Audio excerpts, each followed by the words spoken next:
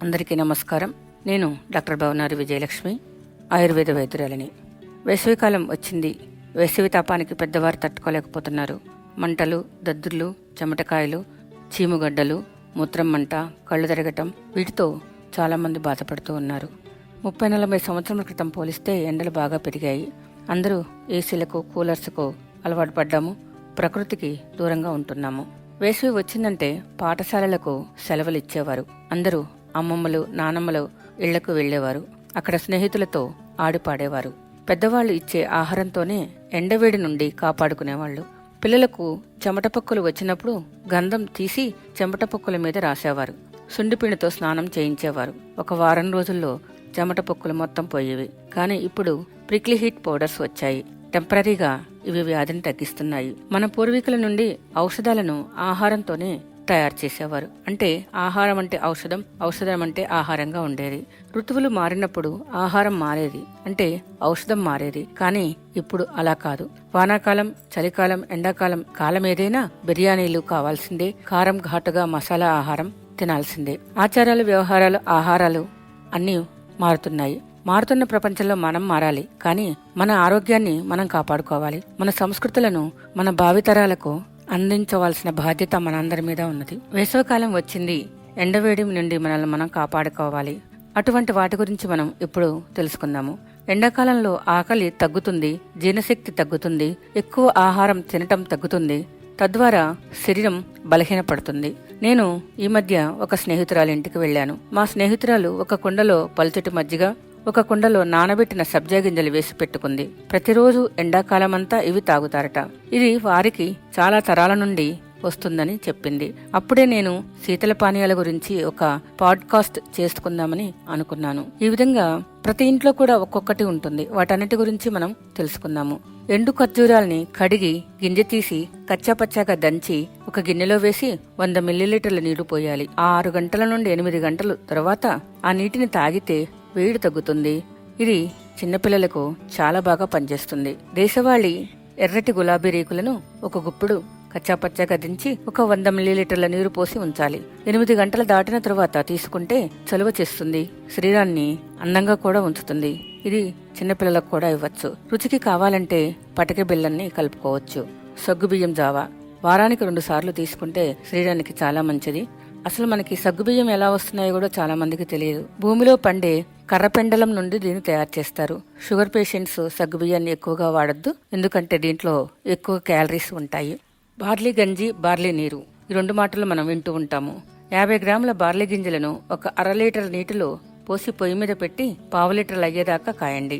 Filter చేసుకుని పంచదార కలుపుకొని తాగవచ్చు. శరీరానికి చల్లదనాన్నిచ్చి శరీరంలోని చెడు పదార్థాలను, విషక్రిములను బయటికి పంపిస్తుంది. ఇది కూడా వారానికి 2 సార్లు తీసుకోవాలి. కొబ్బరి నీరు, లేత కొబ్బరి నీరు ఎండవేడి నుండి శరీరాన్ని రక్షిస్తుంది, శరీరానికి చలువ చేస్తుంది.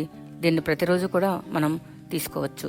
ఇక ఆంపన్న అంటే పచ్చి మామిడికాయ రసంతో చేసిన ఒక ఔషధం, పానీయం కూడా అని అనుకోవాలి. దీన్ని ఎలా తయారు చేసుకుందో తెలుసుకుందాము. పచ్చి మామిడికాయను ఘాట్లు పెట్టి ఉడికించుకోవాలి. ఉడికించిన తరువాత పచ్చి మామిడికాయ పై తొక్కును, టెంకను తీసివేయాలి. రుచికి సరిపోయేంత ఉప్పు, 1 స్పూన్ మిరియాలు, ఒక చిన్న అల్లం ముక్క, కొంచెం పుదీనా దంచి పచ్చి మామిడికాయ రసంలో వేయాలి. పంచదార కూడా కలుపుకోవాలి. తర్వాత ఫిల్టర్ చేసుకోండి. జ్యూస్ చిక్కగా ఉంటే దానిలో 5 నుండి 6 గ్లాసుల చల్లటి నీరు కలిపి పెట్టుకోవచ్చు. దీనికి మీకు సరిపడా మార్చుకోండి. ఇది శరీరానికి చలవ చేస్తుంది, శరీరానికి శక్తినిస్తుంది, ఆకలిని కూడా పెంచుతుంది. ఇక అత్యంత ముఖ్యమైనది రాగి జావ. రాగి జావ తీసుకోవటం మనందరికీ తెలుసు. దీన్ని ప్రతిరోజు తీసుకోవచ్చు.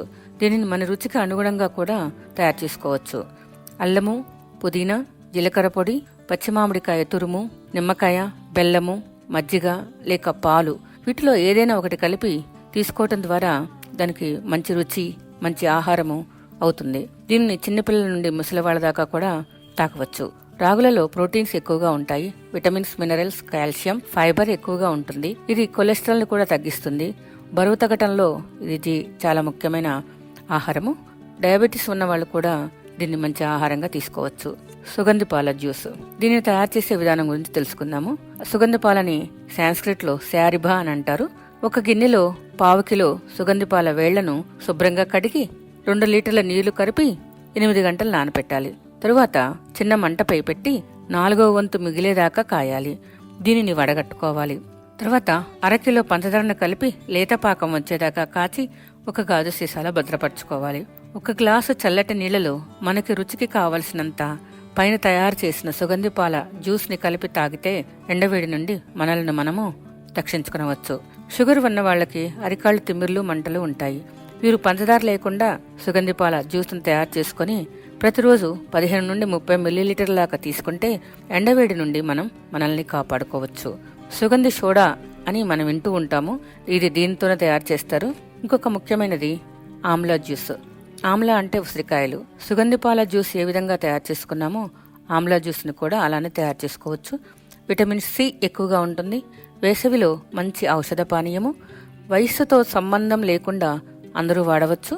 వ్యాధి నిరోధక శక్తి ఎక్కువగా ఉంటుంది. రసాయనంగా కూడా బాగా పనిచేస్తుంది. శరీరానికి ఆరోగ్యాన్ని ఇస్తుంది.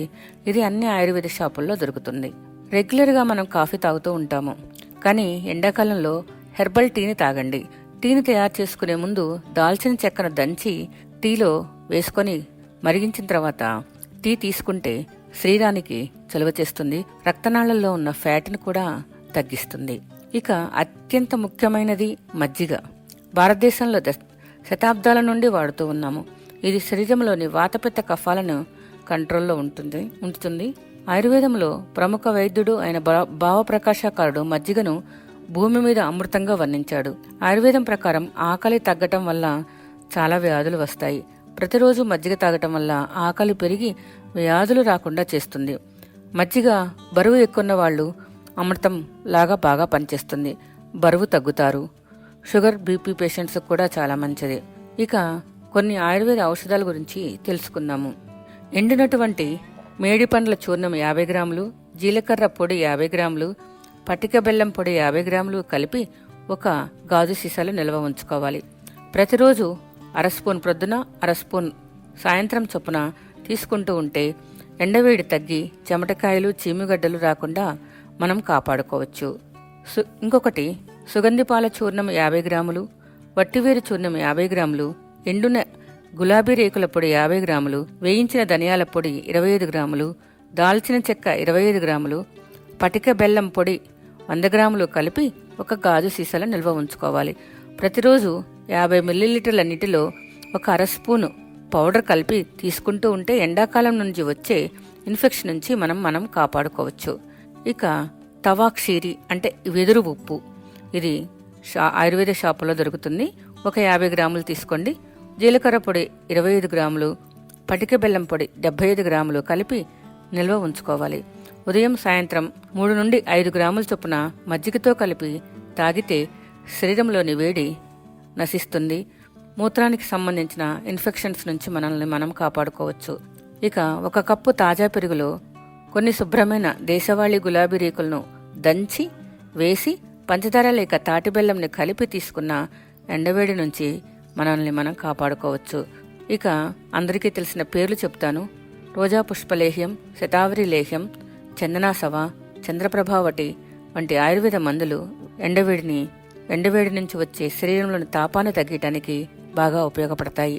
ఇవే కాకుండా తాటిముంజలు, పుచ్చకాయలు, ఈతకాయలు, కర్బూజా, కీరదోస, దానిమ్మ లాంటి పండ్లు ఎక్కువగా వేసవి కాలంలో మనం ఎక్కువగా వాడాలి. ఇక దోసకాయ, సొరకాయ, టమాటాల ఆకుకూరలను ఎక్కువగా వాడండి. కృష్ణా గోదావరి జిల్లాల్లో కత్తెరగౌను అనే ఒక మినరల్ అంటే భూమిలోంచి దొరికే ఒక పదార్థము దొరుకుతుంది. దీనిని నానబెట్టి పంచదారలు వేసి ఎక్కువగా తీసుకుంటూ ఉంటారు. ఇది కూడా బాగా పనిచేస్తుంది. అందరూ వేసవి నుండి రక్షణ పొందండి. పై చెప్పిన పానీయాలని, ఆహారాన్ని తీసుకోవటం చాలా మంచిది. సర్వేజన సుఖినో భవంతు. నా ఫోన్ నెంబర్ 9291537794. మరొకసారి 9291537794. Thank you.